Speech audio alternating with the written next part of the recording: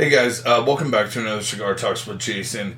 Today I wanted to talk about alcohol, and this is just more, food for thought, my experiences, some beliefs I may have, so watch it.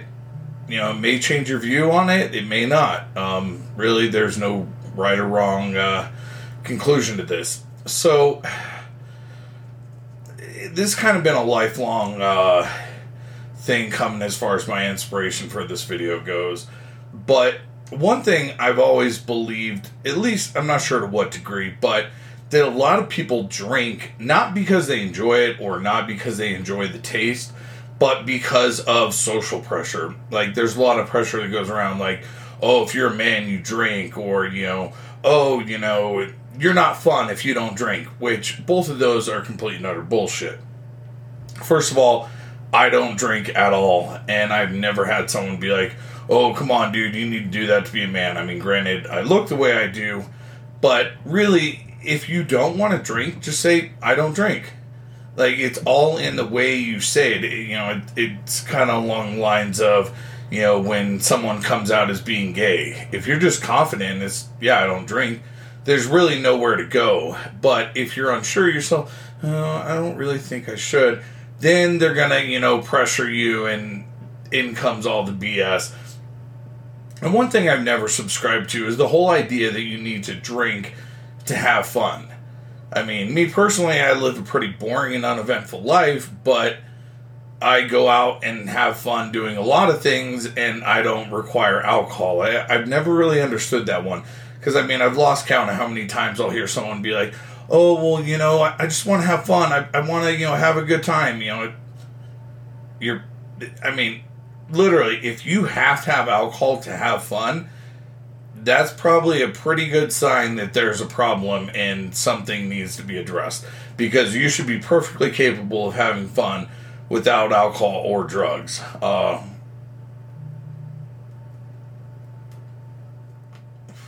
Another thing people love to say is, oh, it's my lubricant. It is what allows me to be social. Again, I personally feel that that's a cop-out. That all comes from confidence. If you're incapable of approaching someone without alcohol, you should probably take a step back. An example of this is I have a friend who's autistic, and when I met him, he couldn't look someone in the eye to save his life. He can't read social cues. 100 times worse than anything you might be experiencing. And by talking with me and, observing me and teaching him, now you would never ever guess that he's autistic. He is capable of talking to anyone, and guess what? He doesn't need alcohol to do it. So really, the whole idea of it's a social lubricant, again, that's a cop-out. Escaping, bad feelings or a situation, oh, something bad happened, or, I'm anxious, or I'm stressed, so I'm going to drink. That really, okay, let's be honest, that only makes the situation worse. Because whatever it is you're trying to suppress, that situation is going to keep going on. Whether it's a bill that needs to be paid, that's not going to disappear. Or a situation with a person in a relationship, that needs to be addressed. And none of those things are going away because you decide to drink. So those situations are only getting worse. And you're actually lowering your body's ability to cope and deal with stress and deal with anxiety.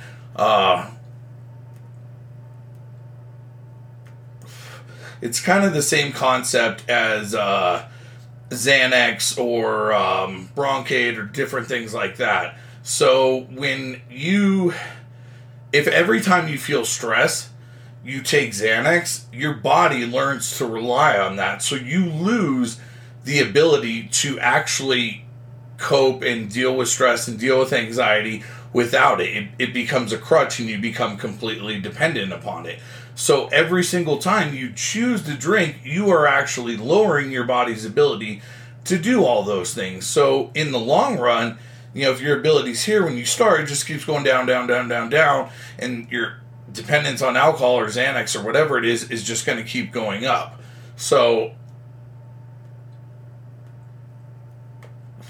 I mean, when we're talking about that, a lot of it comes from our childhoods. A lot of people find, they formed that connection in their brain when they were younger, as far as like, oh, if I don't like the way I feel, I should eat, or I should drink, or I should do this or do that. So you may have to work hard to break that, but it is absolutely possible. One of my personal favorites when it comes to alcohol is, oh, I didn't mean it, I was drunk. Or, oh, I cheated, but I was drunk, so I'm not really at fault.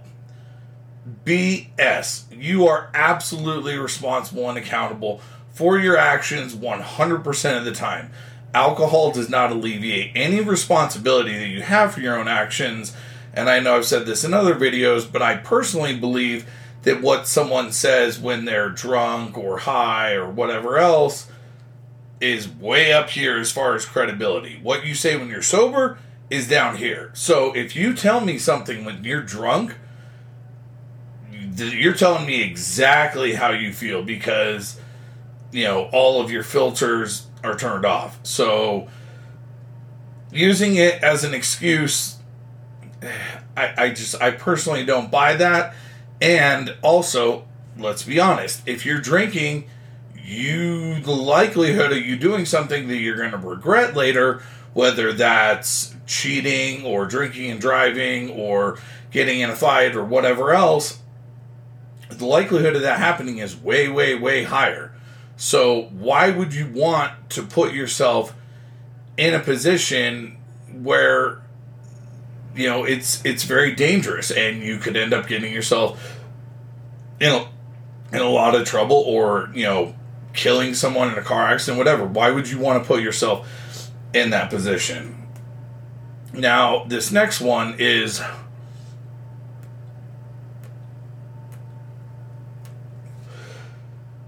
This next one is something that a lot of people I've found don't actually think about. And I've had a lot of people either completely stop drinking or dramatically reduce it because of this. And that is money. It's one of those things. I know I've talked in other videos about how, people think that their money problems come from the big expense. But realistically, it didn't actually come from the big expense.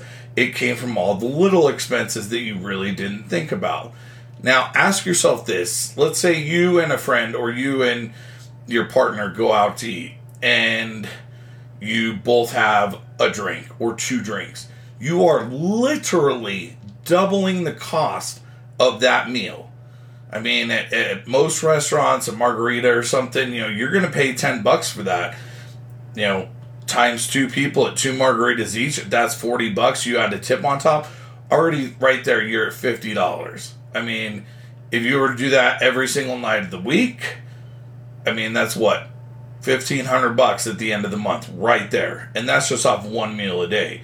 That's not counting wine that you also get, or beer, or whatever else. So, if you do drink, I challenge you to actually sit down and record how much of your money goes to alcohol.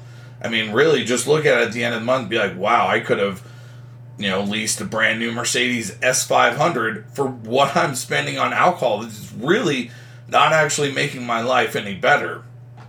Boredom, that's another one. If you're drinking because you're bored, just find a new hobby. Find something that actually betters yourself, whether that's reading a book, or learning to knit, or watching YouTube videos that can, on self-improvement, or, start a side business, create a dropship company on Amazon. There's a million different things you could do. For me personally, I could sit in front of this computer for the next 1,000 hours straight and never run out of things to do that are productive. So if you really look for something to be productive, I guarantee you can find it. Another one I hear a lot is, a bar is a great place to meet people. yeah, you can meet people there, but, and again, I never like to speak categorically because I'm sure there are some amazing couples who have met at bars and, it's a completely healthy relationship, and that's awesome and that's good for them. But let's just look at probabilities. The likelihood of you meeting a partner who has a good head on their shoulders and a good job and is responsible and dependable and all those things is going to be astronomically higher if you meet that person at, say, the gym or at church or at some kind of volleyball club or a soccer league or anywhere but a bar. And to close, I guess I would ask, what in your life has alcohol actually done? What has it made better? Because it seems to me that the vast majority of people, alcohol actually makes their life worse. And I'm sorry if this is sounding preachy, but, how many wives or girlfriends or husbands or boyfriends or kids get the, shit kicked out of them because their partner gets drunk?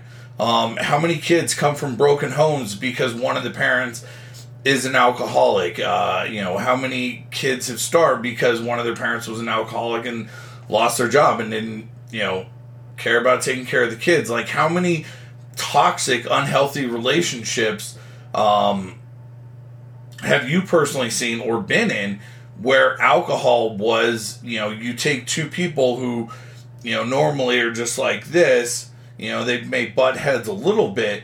You add alcohol to that situation, and it's not going to make it better. All of a sudden, that's going to become an incredibly toxic, incredibly unhealthy environment very, very quickly. And I look at so many families where, there's always that one person in the family who's an alcoholic, and it's like, oh God, Uncle Gary's coming, don't let him have alcohol because if he does, he's going to destroy the entire dinner. So, my question to you is, I'm not saying you should drink or shouldn't drink, just my question to you is, what are, if any, true benefits that you get from drinking alcohol, and what actually are the costs? It's just, again, there is no right or wrong answer, but I would invite you to really sit down and think about that question and really look at it objectively and decide where you want to go from there. I'd love to hear you guys' thoughts on this video, so please leave your comments below. If you did enjoy the video, please like, share, subscribe, all that. It means the absolute world to me. I appreciate it. I love you all.